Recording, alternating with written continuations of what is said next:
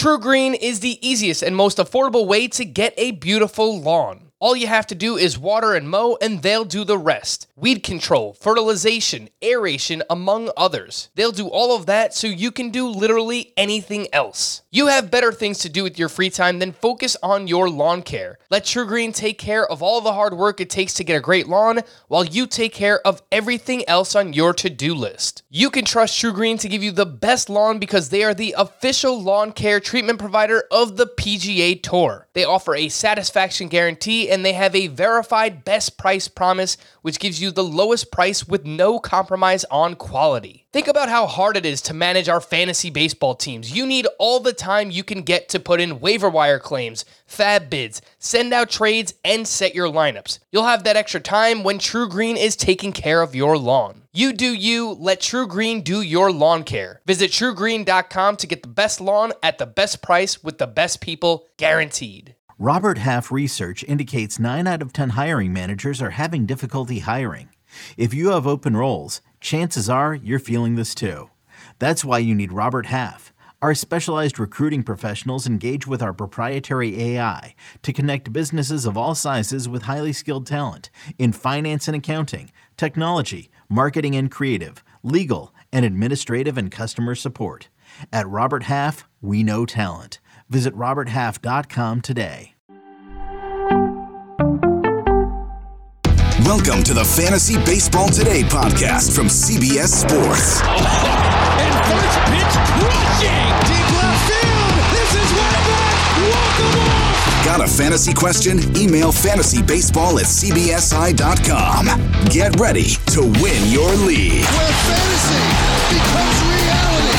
Now here's Frank, Scott, and Chris. Welcome into Fantasy Baseball Today, and welcome to November. Hope everybody had a fun Halloween. I am Frank Sample, joined by Chris, the Welsh. Today on the show, take a look at the top 10 second base prospects in Dynasty and the names you'll need to know for redraft leagues in 2024.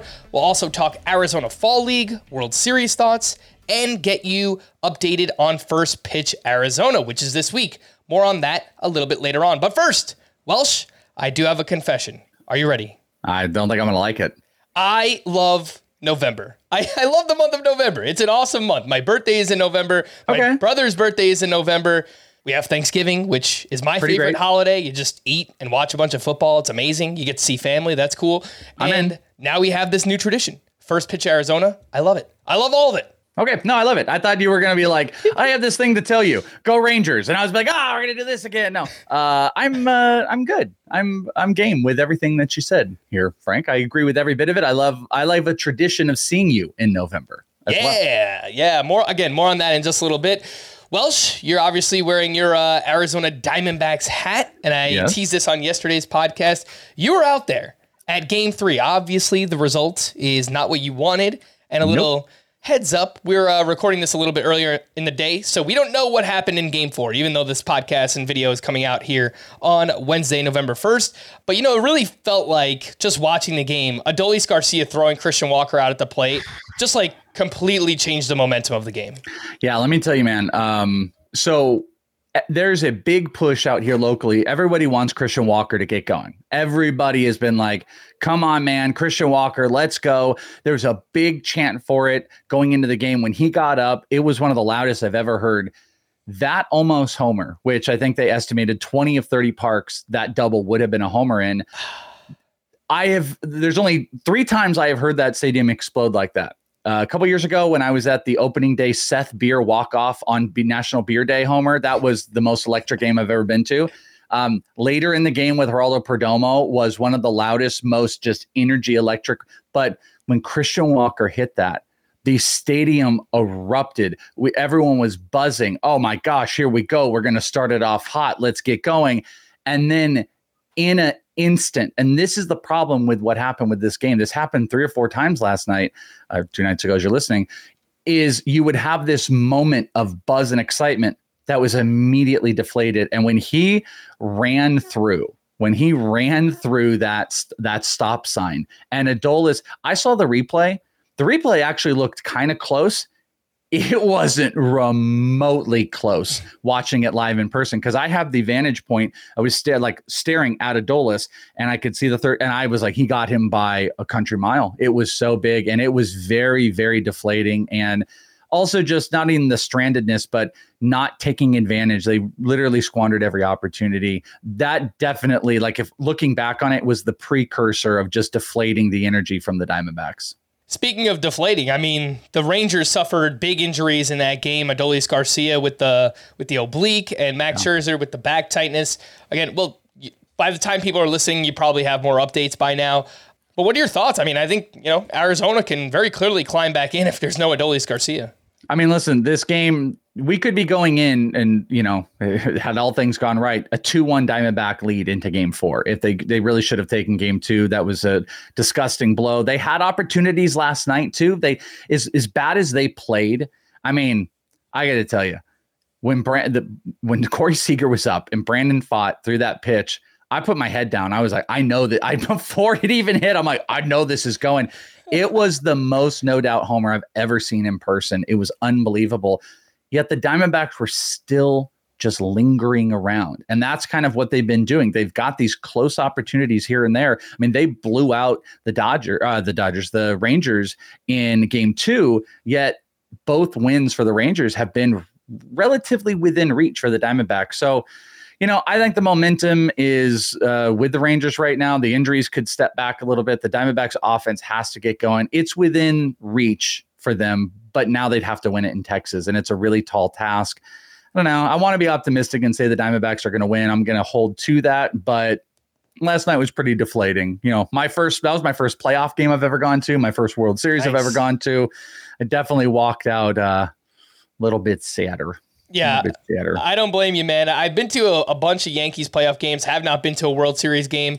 We're kind of toying with the idea of going to one of these World Series games, but my gosh, they are so expensive. It's like, as people are listening to this, I'm probably going to see Frank. Like, as you're listening to it this day, I'm going to be in person with Frank, and we'll talk about some of the other stuff. Yeah, we have been going back and forth about all the possibilities. The ticket prices did drop a little bit, Frank, I can tell you that, but there is the possibility of going, which, by the way, I said this on another show, but can I tell you? So you know how we used to get tickets? That was cool. You get your physical tickets. Now we don't. It's all digital, but there's kind of this uproar of I'd like to get, memorabilia. Some people like to get them autographed or keep them. I looked, it was $40. I know, just grand scheme, but $40 just to get a fake version of your own ticket that you purchased. I was like, what? I wanted my fake ticket. And they're like, oh, that'll be $40. I was like, holy God, it was crazy. It's great. The amount of money you spend at no shocker at the World Series is, I was a sucker. I was buying this. I was buying that. Look at this thing. I got to show you this. This is the coolest thing I've ever purchased. The World Series. It is a lineup. I'm going to show it on camera. A lineup baseball. So it's got World Series right there. And then it's got both the starting lineups of each team on the ball. That's awesome. I'm a sucker, but I'm pointing out I'm a sucker. And they know World Series time is sucker time, and they're going to get you. And I got, and I haven't purchased that ticket yet, but just know if you go to the World Series, it'll cost you an extra $40 to print out your extra fun piece of memorabilia, Frank. Yeah. Hopefully they win. What's $40 on top of $600 just to get in the door, right? Yeah. Let me memorialize the game that we lost at and lost all the money too. Let's talk about First Pitch Arizona. We've referenced it a few times already. It is this week, and we've talked about this a lot kind of leading up to this event, and I'll be out in Mesa, Arizona with a bunch of other fantasy analysts, including the Welsh, from Wednesday, November 1st, when you're listening to this, to Monday, November 6th. So I'll be there all weekend. First Pitch Arizona Fantasy Baseball Conference presented by Baseball HQ, which features panel discussions, live podcasts, way too early drafts, Arizona Fall League games, and the World Series. That's right. The World Series is going on in Arizona. Here's what you need to know about the Welsh and I, what we'll be doing out there. If you are going to the event, we're doing a live Fantasy Baseball Today podcast on Saturday, November 4th at 11 a.m. Arizona time. That will be streamed on the Fantasy Baseball Today YouTube channel at the same time. So if you're East Coast, that's 2 p.m. Eastern time. If anyone's around, you're doing nothing this Saturday, feel free to come watch. It's going to be a ton of fun. What do we have planned? We're going to talk about tough players to rank in 2024. We have 2 trivia giveaways. More on that in a second. And we will have a prospect from the Arizona Fall League joining us on the podcast. We will not reveal just yet, who it is.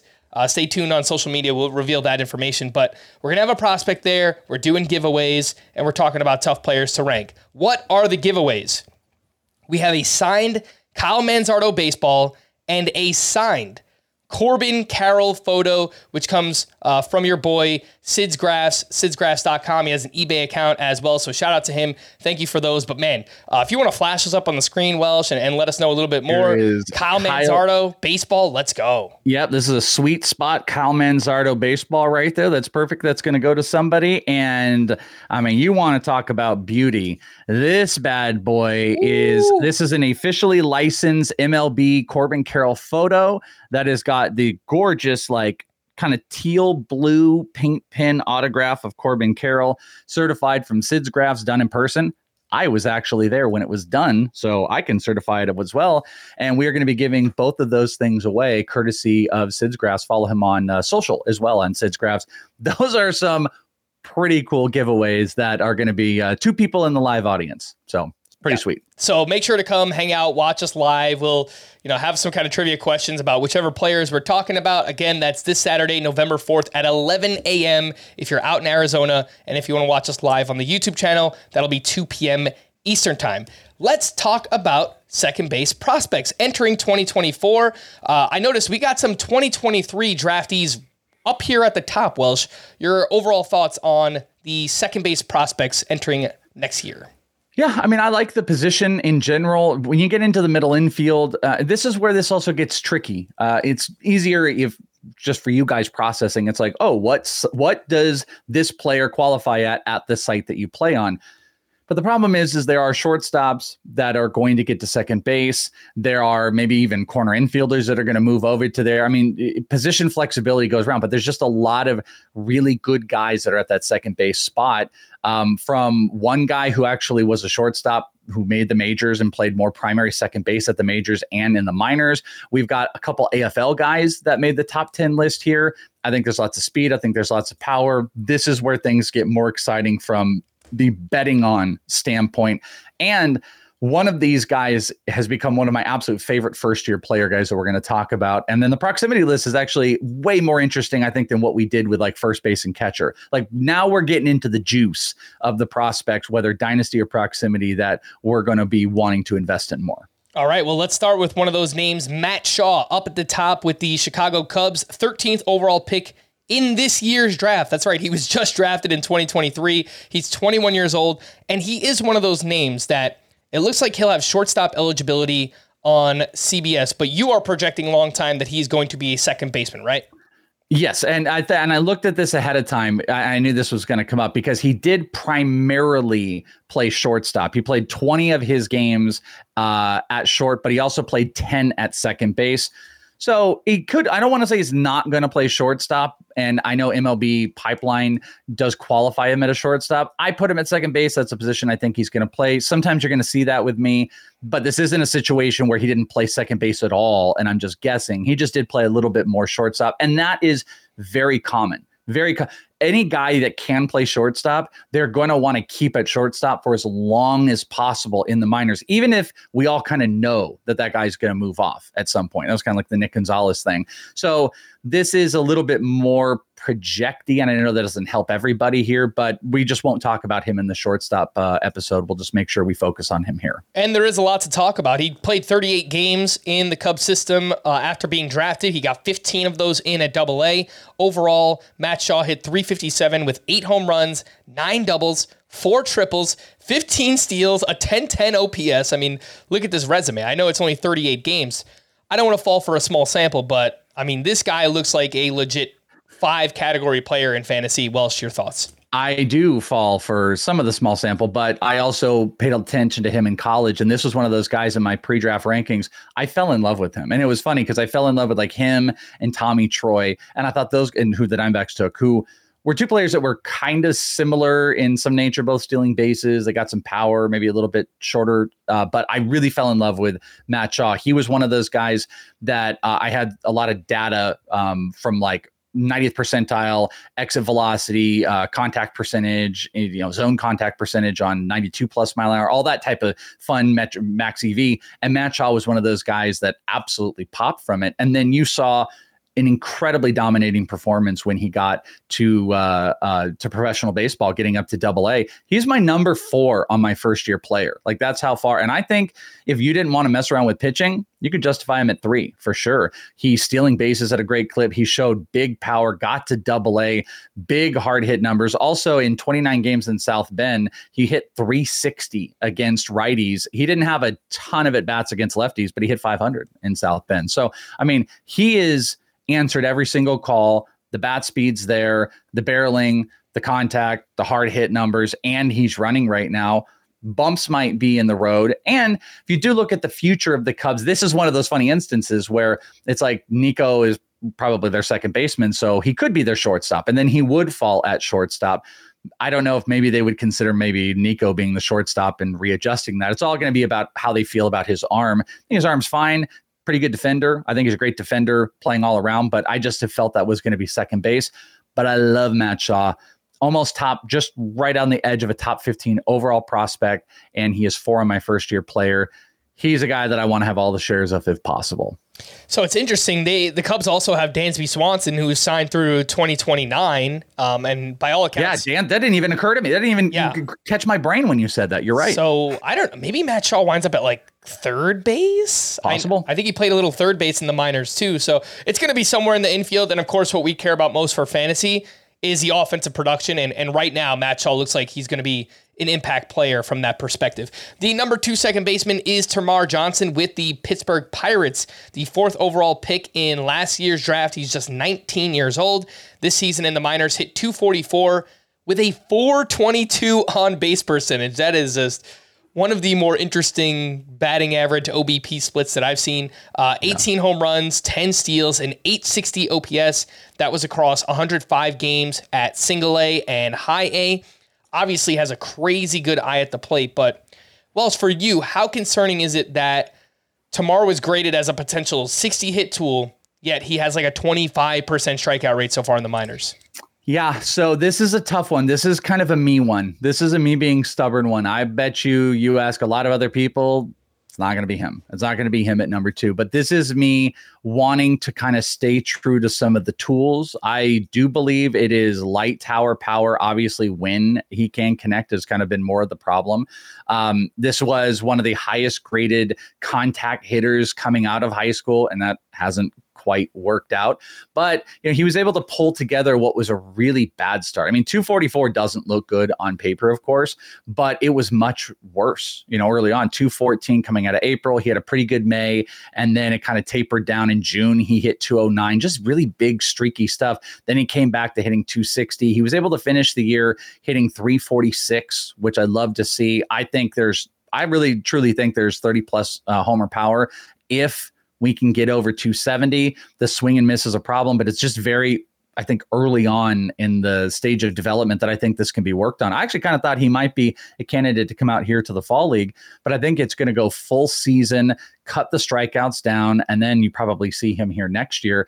Listen, if he has a worse strikeout issue next season, like if the batting average stays kind of inconsistent, but the strikeouts come down, I'm going to feel all but more validated. If it's the opposite direction, where it's like he's hitting a little bit more, batting average is going up, but his strikeouts are getting worse, I'm going to be really worried about that. I just tend to not fall off of insanely talented players off of early struggles. But listen, Jared Kelenic had these issues. Robert Hassel is kind of an example of some of these issues as well. I'm just banking on some of the developmental changes we saw in season, and him being able to pop into some streaks is going to be something he can carry into a full season. And if he does, and he hits 275, 280 next year, he's going to hit 25 plus homers. He might push 30 next year, and he's a double-digit stolen base guy. So I love Termarr Johnson. Another one of those shortstop-y second base players that I think he's listed. I'll take a look at his fielding real quick because he's listed as a shortstop on Pipeline, but this year, he played, I guess that's going to change. Yeah, because it was 87 games at second base. He only played 5 at shortstop. So that should change for all platforms this year. Yeah. Termarr Johnson will have second base eligibility on CBS entering 2024. The same cannot be said for your number 3 second base prospect, who is Tommy Troy from the Arizona Diamondbacks, 12th overall pick in this year's draft, just one pick ahead of Matt Shaw, who we just spoke about. Tommy Troy, also 21 years old. He got 27 games in, 23 of those at high A, where Tommy Troy overall hit .271 with 4 homers, 9 steals, in .843 OPS. I think this one is a little bit easier to project second base because obviously we're all expecting Jordan Lawler to be the shortstop of the future for the Diamondbacks, right? Well, funny enough, too, is like this is one of those instances where he only played shortstop this year. Again, I just want to point out, like, guys coming out of the draft, unless that arm is completely bad, like the worst, or they've got, developing shortstops that these guys can't push, they're going to push these guys at shortstop early on, see what they have. So I'm not shocked about that at all. But he's also listed as second base on MLB Pipeline. So, baseball's prospect system of MLB Pipeline, they list him as a second baseman, though he didn't play there. But yeah, you hit it right on the head. It's like Jordan Lawler, even though he's not playing, he's on the World Series roster. He's not out there playing. They're doing anything they can to not play him. He is the future of this position. And they also have Perdomo. Ketel Marte is a bigger question, of course, but, Ketel's also played in the outfield in years prior. I just think they'll marinate on Tommy Troy a little bit. I do think second base is his future. He's a bigger, stockier guy, too, listed at 5'10". I wouldn't be surprised if he's 210. He's very muscular, kind of has that, like, I don't know. I don't want to say Dan Uggla and make you think it's Dan Uggla, but just Dan Uggla's like a little bit shorter, but this is like he's thinner, more muscular, and maybe that's just an in-person thing. The power didn't pop off, but he did steal some bases. I think he suffered from an injury. He's still working defensively. He's working with Orlando Hudson, but again, this is another one of those guys. The Diamondbacks, they went out of their way to have a very analytically driven draft this past year. I talked to Corby Carroll about it when I saw him with Sid's Graphs earlier, and he acknowledged that they were purposely going after players that had higher contact rates above 90, had higher max EVs. And that was Gino Grover. That was Jack Hurley. And Tommy Troy was one of those players that jumped off of the list of high contact rates, low swing and miss rates, max EV and like the 118s or 115s or something like that. So, they think they can get the right traits into a player that already has a great baseline. And we love these. Diamondbacks have been more analytically driven. We love players like that. And I think they can optimize Tommy Troy. So maybe he's not counting stat as exciting as Matt Shaw, but I definitely think there's like a 20-20. I mean, there's a lot of guys that are 20-20, I guess, at this point, but 20-20 in the middle infield will take and, let them run with the Diamondbacks. So you mentioned you have Matt Shaw 4th in your first year player draft rankings. Where do you have Tommy Troy? I have Tommy Troy at 7. Yeah, I've got him at 7 right now. All right. So seems like pretty big upside for both of those guys. Let's take our first break. When we return, we'll get the Welsh's thoughts on Ronnie Mauricio here on Fantasy Baseball Today. Welcome back in. Let's quickly recap the Welsh's top 3 second base prospects entering 2024. We have Matt Shaw with the Cubs, Termarr Johnson with the Pirates, Tommy Troy with the D-backs. Number 4 is Ronnie Mauricio with the Mets, who Scott and I spoke about on yesterday's podcast. He did get 26 games in with the Mets as a 22-year-old. He hit .248 with 2 homers, 7 steals, and posted some big exit velocities, 117.3 max exit velocity. That was the hardest hit baseball by a Mets player over the past 2 seasons. Not just this year with, someone named Pete Alonso, who's one of the best sluggers in the game. Over the past 2 years, the hardest hit ball is held by Ronnie Mauricio in the Mets organization. In the minors, 20-plus homers, 20-plus steals, lowered the strikeout rate down to 18.2%. Welsh, are you buying in on these improvements Ronnie Mauricio made this year? And do you like him as a sleeper for next year? Yeah, I there's a lot to like about Ronnie Mauricio. It's funny. I had lots of different conversations about him during the season with like Jeff Ponce from Baseball America. Like, how much do we really believe in the hit tool? The strikeouts can be a concern. I'd be fine if someone wanted to be like, hey, listen, Ronnie Mauricio should be the number 2 guy here. Or, I mean, I wouldn't completely disagree at number 1, but they want to say, hey, it's number 2. Termarr has a lot to prove. Tommy Troy, cool. I don't disagree because he's going to be at the majors. That's a big positive. But I think if you're talking like long-term, my ultimate concerns are like the higher strikeout rates. He didn't post 5% barrel rate and a small sample size, under 40% hard hit, but it was an almost 30% K rate. I don't really love that. Not a big walker, but he was able to put up a pretty categorically great year in almost having a 25-25. Ronnie Mauricio used to be a higher contact player, like when he was like 19 years old and a smaller player. It was like, oh, will he develop power? Then he did the turn where the batting average seemed to start to go by the wayside. And then he ended up becoming more of a big power threat, putting up some huge EVs. Max EVs mask inefficiencies. Sometimes, not always, but they can mask some inefficiencies. So he's got a lot of upside because he can steal bases if the Mets let him. And that max EV might go from, hey, you're a struggling 220 hitter to getting a few more balls going your way and hitting 240. And by that standard, he could become very fantasy relevant. So if you care more about proximity, he could be the number 2 guy here. I think there's going to be a little bit more swing and miss issues this coming year, which we'll see how he adjusts. Maybe he adjusts phenomenally. I don't expect some crazy like sub 20% turnaround. So I think that's going to hold him back maybe from ever hitting high in the lineup. But anywhere from 2 to 4, 2 to 5 on a prospect list, I think is where he belongs. All right. Number 5 second base prospect is Carlos Jorge with the Reds. He is 20 years old. This season in the minors hit .282 with 12 homers, 32 steals, and an .838 OPS between single A and high A. Massive walk rates here, leading up to high A, where Carlos Jorge did struggle there. I think it was like 20 games, something like that. So not a huge sample. Posted a 32% strikeout rate at high A. I've seen some concerns over the power too. He's like kind of a smaller dude at 5'10". Welsh, your thoughts here on Carlos Jorge? Yeah, I mean, he's a jack for his size, but yeah, he's definitely a little bit smaller. And like you could look and be like, well, what about Termarr? Like Termarr is a much thicker home run approach who has tapped into big hard hit numbers. Jorge is not that. That is the worry. Maybe he hit 12 homers this past year in like 109 games. Maybe he is a 10 to 15 homer guy and he's a 30 plus stolen base player. Maybe the ceiling is Nico Hoerner. Maybe that's kind of the ceiling for him. Ultimately, there's definitely more of a downside. There's a lot of positional stoppage in front of him with this team.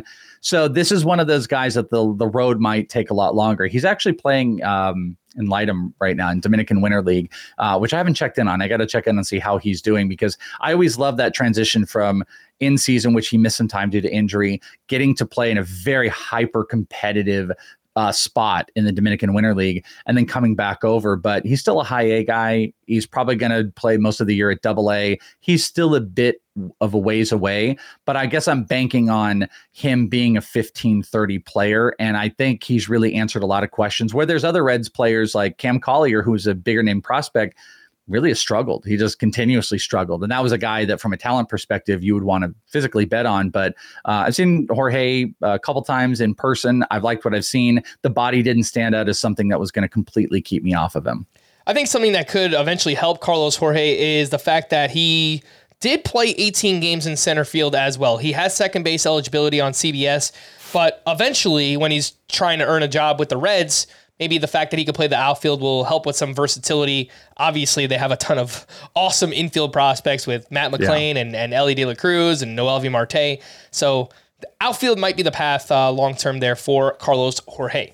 The next two, number 6 and 7 in your second base rankings, I'm going to kind of group these two together. Curtis Mead with the Tampa Bay Rays, 23 years old. He got 24 games in with Tampa Bay this year where he hit .253 with 1 home run and a .675 OPS in classic Tampa Bay fashion. They basically only played him against left-handed pitching, so how is this guy going to learn? I don't know. It's Tampa Bay. And then number 7 is Connor Norby with the Baltimore Orioles, a former second-round pick from 2021. He is also 23 years old. He hit .290 with 21 homers, 10 steals, in .842 OPS.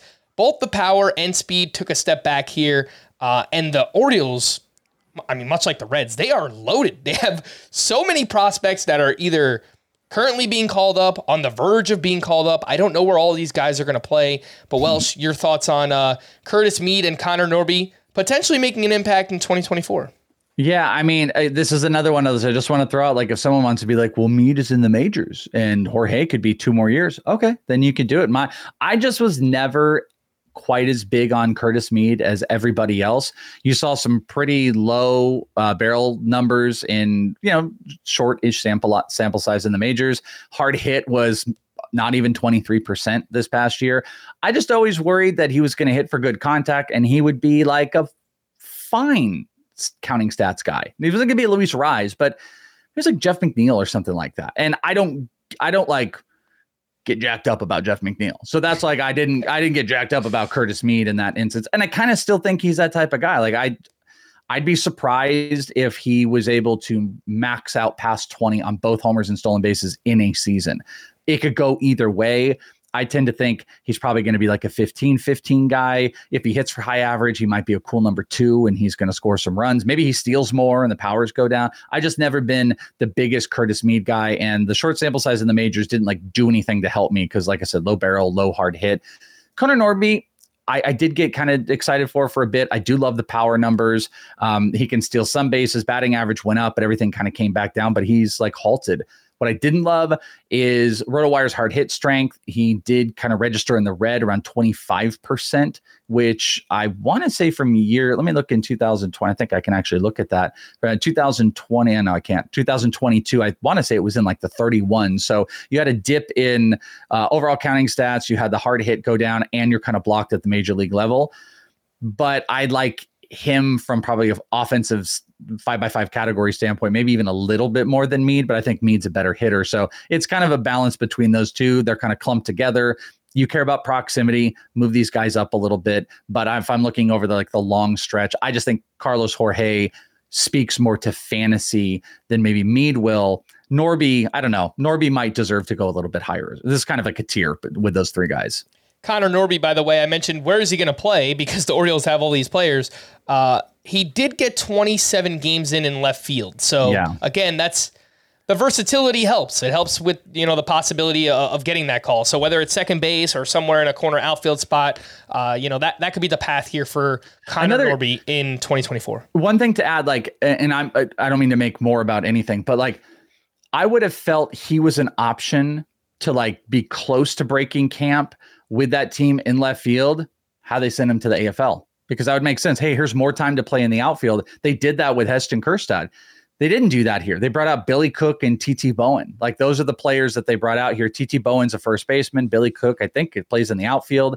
And they might be more Rule 5 guys. So why didn't they bring him out here to play more outfield? Are they that comfortable with him? Or do they just not view him as an option there early on? Or maybe he's a trade piece. You kind of mentioned it. What are the Orioles going to do? The Orioles only have so many players. You need to start capitalizing on maybe moving some stuff. He might be a trade piece, which makes him even more intriguing if he goes to a spot where he can just start playing from day one. Yeah, I mean, if it's not Connor Norby, they could look to move some of their other guys. Again, they have so many other prospects. Guys we haven't even talked about, right? Like Kobe Mayo and, obviously Jordan Westburg got some play in last year too. But I still think, man, if they can move one of these big names for a second or third starter, that makes a ton of sense for Baltimore right now. So I think that's probably the route that they'll go down. But as of now, it's a pretty crowded team there out there in Baltimore. The number 8 second base prospect is Jace Young. Sound familiar? That's right. He is Josh Young's brother. Jace Young plays for the Detroit Tigers, a first-round pick in 2022. He's 23 years old. This season in the minors, hit .265 with 28 home runs and an .878 OPS. Got 47 games in at AA and actually got quite a bit better, going from high A to AA, which is a good sign for Jace Young. I know he's played out in the Arizona Fall League. The numbers are not really jumping off the page there. Welsh, what do you think we're going to get here from Jace Young? Yeah, by the way, I mean, it's after the fact, but Jace told a friend of mine that he's going to the game tonight on Halloween. So I hope he had the worst time that he could possibly have and that he's wiping up the tears of his brother, hopefully. Jace is super interesting. I'm just not in love with him. You know what I hate the most? And I bet a lot of people that critically look at him, I just hate his swing. I hate the he's got his hand back. It's a very the bat is backwards, to the side. And he has a very, holds it like an iron almost. You know how like you would just like that. It's a very odd hold that I just like. I know he hit 28 homers. 28 homers this past year. It just doesn't feel like it's going to be that. I think he could be tired out here. I don't see him making great swings on pitches. High velocity seems like, I don't know, maybe the swing might be optimized in a way that works best for him to be able to get the bat in the path quickest. I just don't know if the raw power is really truly there. I did see him run a bit more. He actually stole second and then third on Kevin Parada. He like aggressively did it the other day. And then he had 3 stolen bases in one game, and he only had 5 during the entire season. So maybe he's running a little bit more. He's a little bit more sleight of body than his brother. I like Josh Young quite a bit more. That's why I didn't move Jace up. I'm just not in love with some of the mechanics, not in love with some of the approach. I kind of think from a fantasy perspective, he's an average player, and I'll eat those words. If he really is a 28 plus home run guy, okay, I'm wrong. I just don't quite see it. But he had a huge hot streak towards the end of the year. I want to say it was like 10 homers or something in that final month. So maybe it'll keep getting adjusted. There's a lot of bloodlines there, but I'm just not in love with Jace Young. And you know what does not help Jace Young is the fact that if he makes it to the majors with the Tigers, it is a terrible ballpark for home run power. We've seen that with Spencer Torkelson, even though he just had a 30 home run season. You know, basically, if he played anywhere else, he would be like a 35, 40 home run hitter. So that's something that also kind of, I think maybe long-term puts a cap on the upside for Jace Young playing in Comerica Park.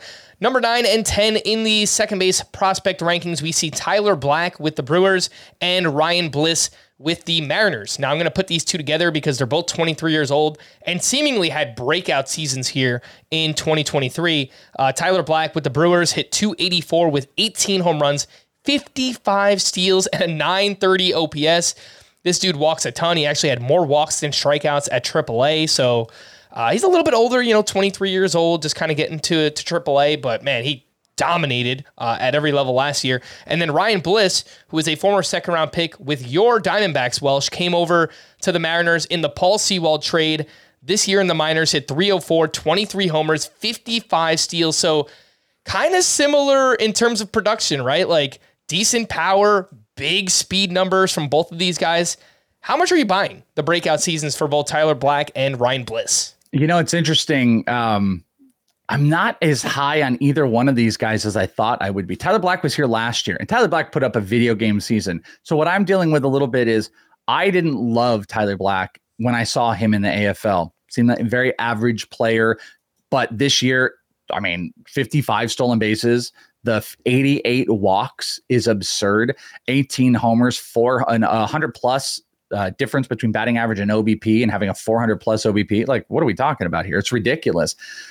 I'm just not I just don't know if I can go fully in, just because I never was impressed with like the bat speed, but also this is after that. This is after the fact. And it looked like his path and decision-making was exponentially better than it ever was. And he registered pretty well. Hard hit was just under 30%, which is the good green marker hard hit strength.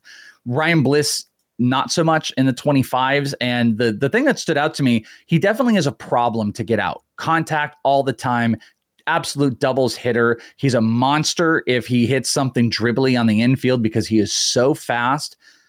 I just haven't seen the power at all. And he had like 23 homers this past year. I haven't seen a lick of that power out here in the Arizona Fall League. That could be due to maybe just the rigors of an entire season and just getting tired and stuff like that.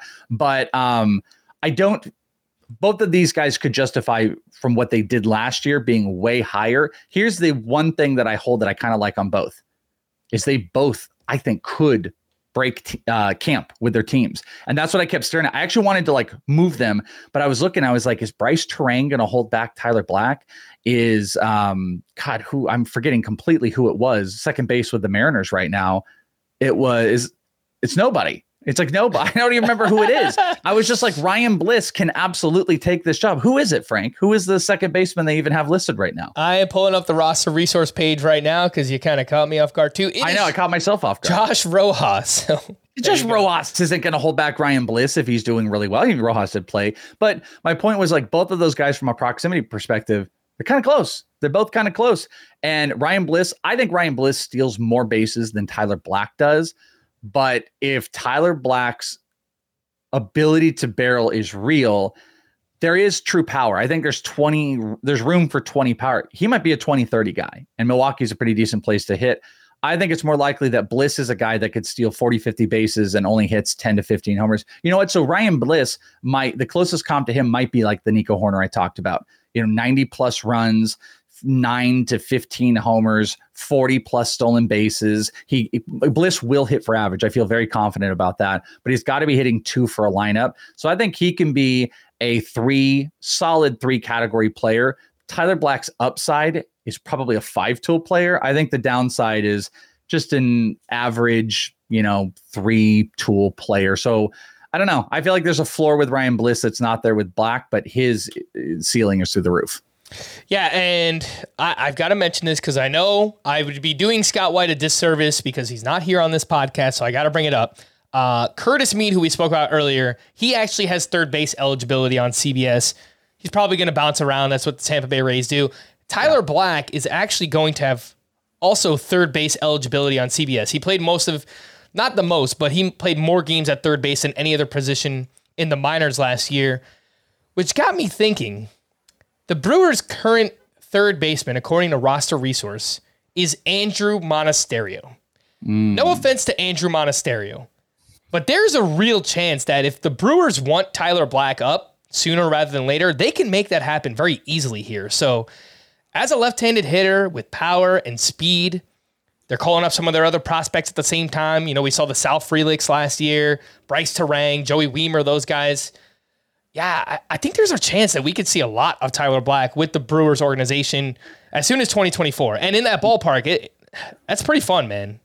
Yeah, and another thing to reiterate is exactly what you'd mentioned. Like Tyler Black was pretty firmly a second baseman last year, played it in the AFL and plays more primary third base.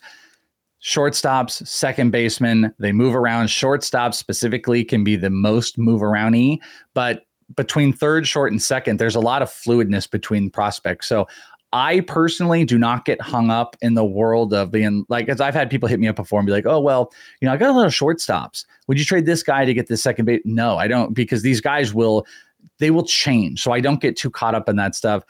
Knowing where these guys can play, I think is more important than where they do play, because these things will change. There's a likelihood Jordan Lawler as a shortstop in the Diamondbacks doesn't even play there. Third base has been an issue. Next year, Evan Longoria doesn't seem long for this team. How do you get Perdomo and Ketel Marte out of the lineup? You don't. And so what do? You have Jordan Lawler work at third base throughout the entire offseason, be a third baseman. So it's fluid. So be more focused on where they can play than where they are. But I do understand position eligibility on sites is important for people to at least know where they're going to be slotting guys. Yeah, for what it's worth. I mean, on Tyler Black's minor league baseball profile page, he's listed as a second baseman. But if you look at his games played by position last year, it was 97 at third base, 16 at first base, 10 at DH.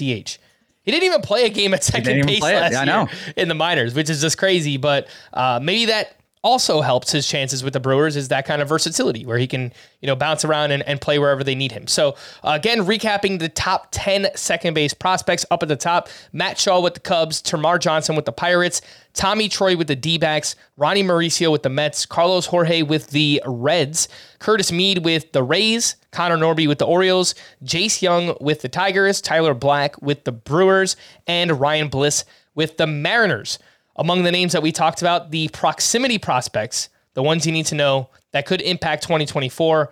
Obviously, Ronnie Mauricio is up at the top. His early ADP over at the NFBC, five drafts have been done, 250.2. So it's kind of like you're probably drafting Ronnie Mauricio as a starting middle infielder at that point in draft. So keep that in mind. Curtis Mead, his early ADP is 391.2, followed by Connor Norby, Matt Shaw, and then both Tyler Black and Ryan Bliss.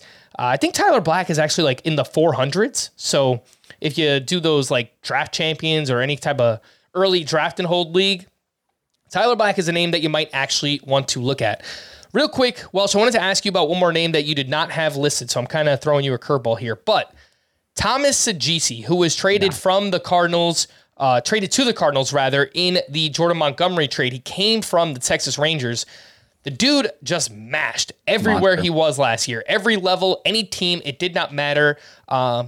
Do you have any hope in Thomas Saggese? Was he close to being in this top 10?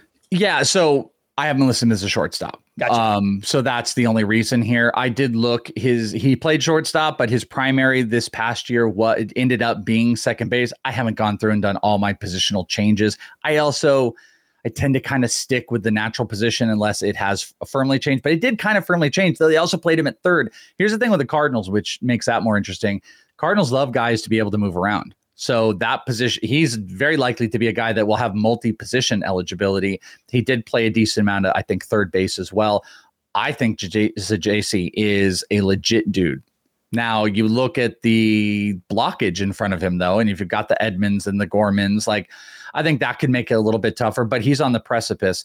So, I mean, if I did slot him in here, I would have had him right under Mauricio. And I think I had Mauricio at 4? So he would have been 5 if I had just designated him as a second baseman.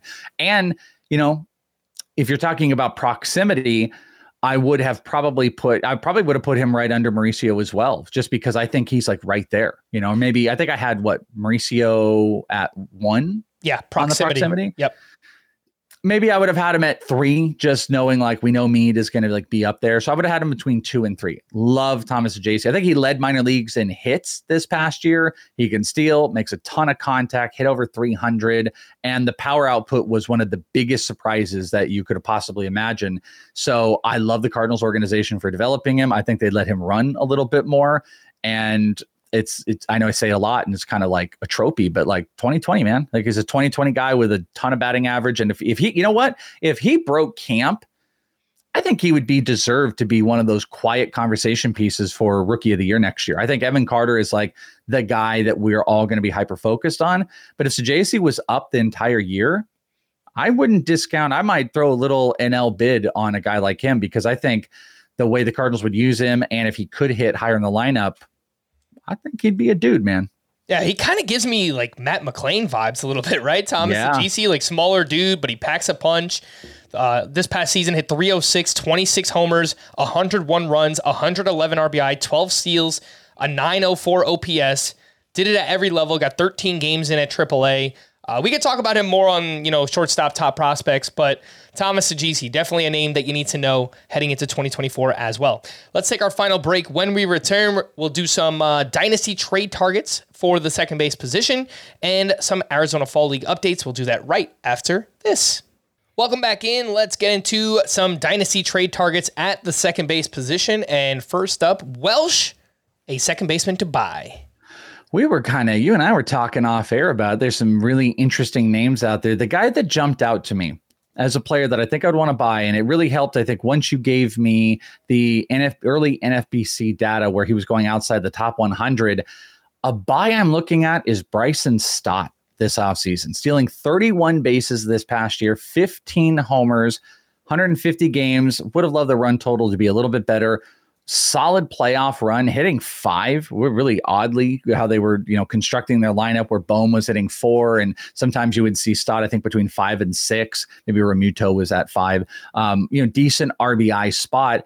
And I've always loved Bryson Stott. I love the batting average being up there. I love the lack of strikeouts, 15% this past year. That was a super welcome surprise. That he looks like a cheaper Nico Horner version of someone I'm going to talk about here in a second, where didn't we say that there was a 30? Where did you say Nico was compared to Bryson Stott on NFBC? I think he's going 30, 35 picks higher. Yeah, I think that's so. I mean, that's relatively significant. I love the offense for Stott. I think he could hit higher in the lineup going into the season with the lack of strikeouts and the contact that he made too. So I'm a big Bryson Stott guy, and I would love for the power numbers to pop a little bit more.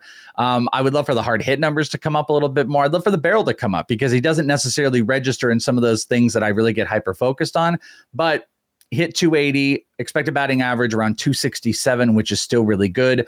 Fully optimized everything that you could get out of him. So I suppose you could also see some potential downside, but we're talking 15-30 outside the top 100. To me, that's a buy. So I'm going to buy in Bryson Stott. I don't have a great name here that I'm looking to buy, but somebody I am pretty excited about.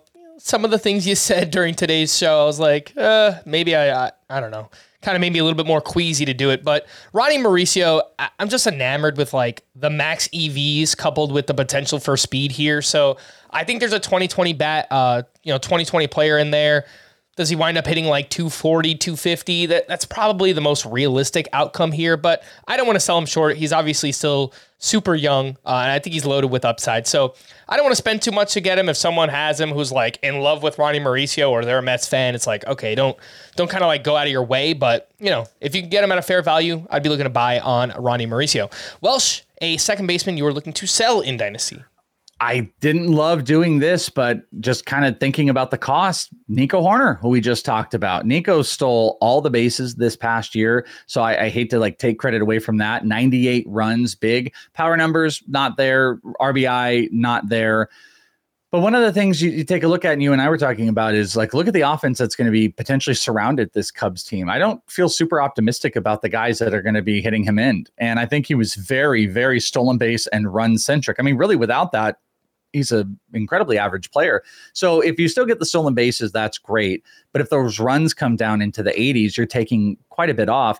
He's an absolute nothing burger on power. Put it up a 100 ISO this past year, which I know it's not like Bryson Stott was, breaking the mold or anything like that. But, he had touched 200s in the minor leagues. I think we're devoid of power with Nico Hoerner. And I think it's very, very stolen base run centric, where I think there's the potential Bryson Stott could be a 20 homer guy and the stolen bases can come down, and he's being put in situations where he can have more RBI. And if we're talking about a 30 to 40 spot difference in just NFBC drafts, not even talking about dynasty, I don't know. I think we're in an era of overrating stolen bases potentially by a pretty wide margin. And I don't think like a 100 ISO 40 stolen base guy, even though like great season, I want to take away from it. If I can maximize that, I think I'd be looking to sell off of Nico Hoerner. Plus there is an expected batting average difference that gets him down into like the 270s. I think it was 272. Expected slug quite a bit worse than his actual. So it's like the expected numbers tell a worse story with the bat, and he needs to get absolutely everything out of what he is currently outputting. Yeah, I like that call a lot too. No offense to Cubs fans out there, but I think there's a chance this Cubs lineup takes a step back as well, which would hurt the counting stats for Nico Hoerner. And then what are we looking at? A good batting average. And look, maybe he hits like 280 again. That is a good batting average, no doubt about it. But it's not like it's like 330 or like something like that, over 300. That's like winning you the category. It's not like that. And I think there's a chance those counting stats come down. The speed should obviously be great once again for Nico Hoerner. The dynasty sell for me is actually Marcus Semien. He's getting up there in age. He's 33, 34 years old. And even if he has another great season next year, I won't feel bad if I sold off on him, as long as I'm getting completely fair value for Marcus Semien. I'd rather be 1 year early rather than 1 year late. He's one of these guys who is a volume play. So at some point, if he doesn't get as much volume, if he happens to miss some games, I think that's going to affect the counting stats.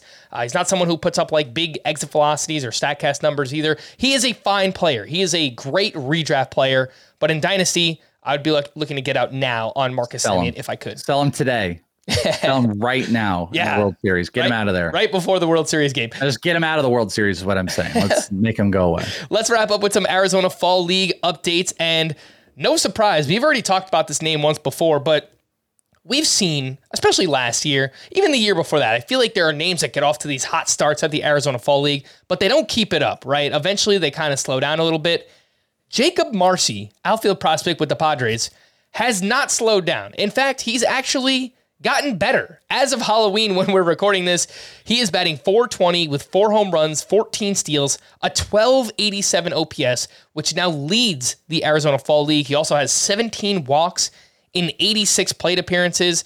Well, so I know a couple of weeks ago you gave us your thoughts on Jacob Marcy, but I think this is something that's only further reinforcing that, maybe giving the Padres some more confidence that we could potentially see Marcy in San Diego at some point in 2024. That's what I said, I think early on a couple of weeks ago. And I think that seemed unrealistic, but like, listen, not only does he lead in OPS, he leads in hits.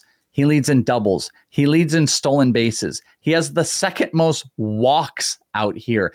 He's a monster. And one of the drags on him, I think, was like lower minor league average exit velocities and stuff like that.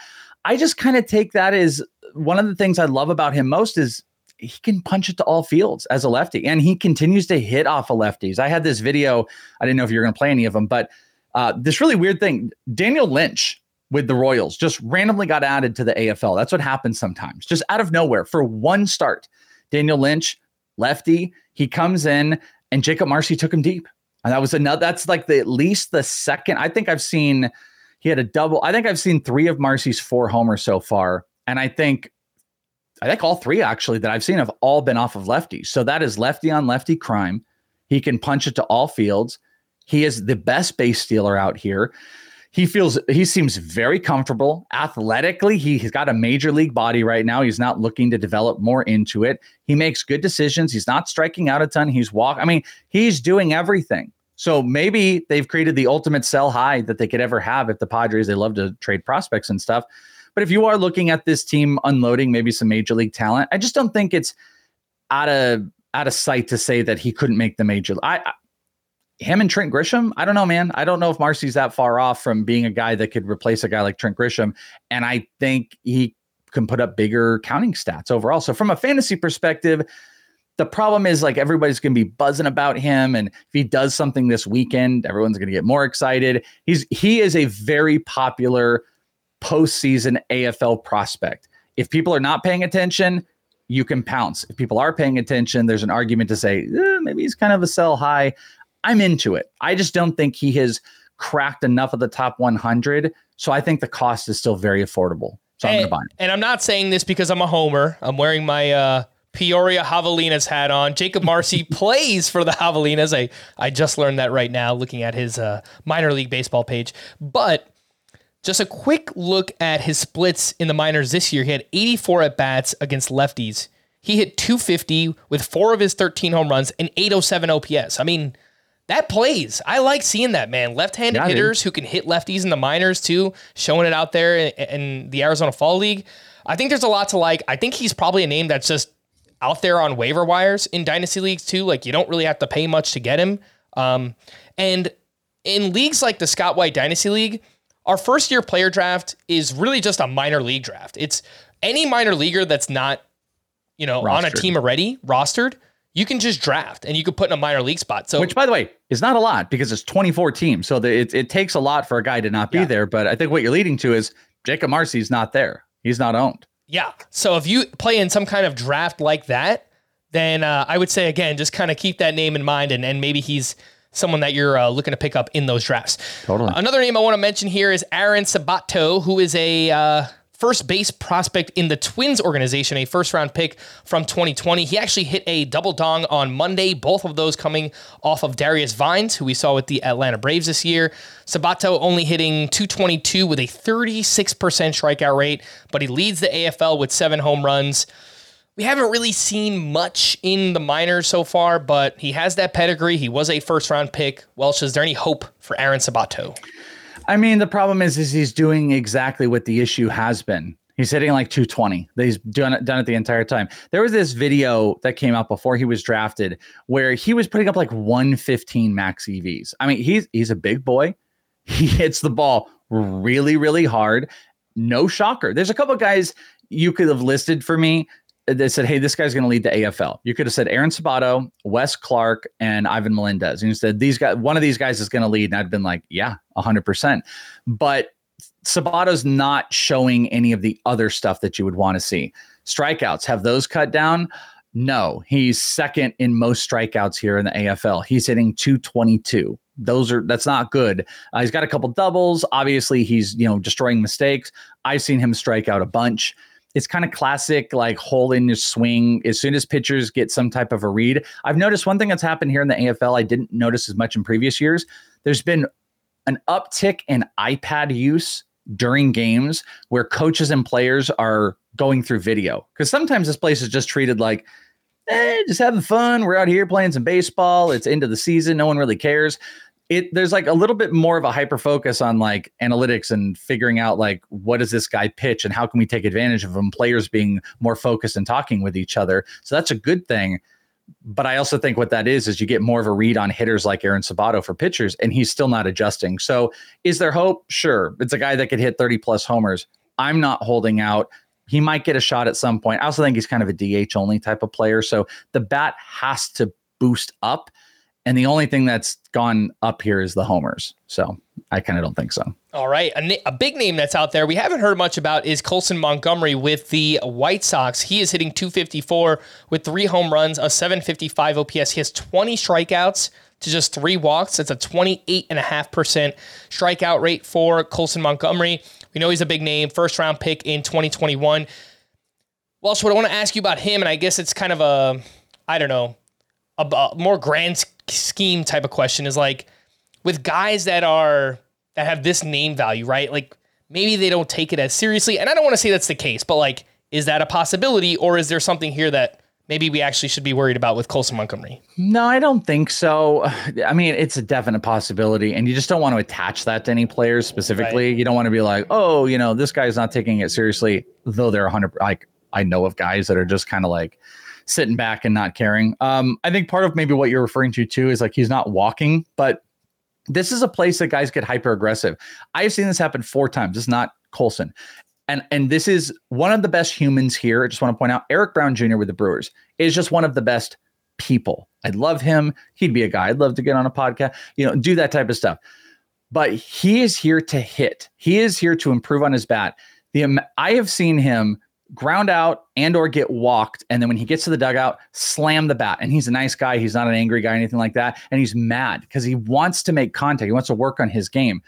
I'm leading that with a guy like Colson Montgomery. Colson Montgomery, I don't think is here to walk. I think he is here to be kind of like hyper aggressive, try to get the ball in play, try to put up some big stats. It's led to a sub 300 OBP, which you don't love to see, but he's still kind of doing everything else. He's still got the swing. It's not Corey Seager, by the way, which everybody keeps wanting it to be, though there's plenty of similarities. He's a very exciting prospect. He's got huge, huge power.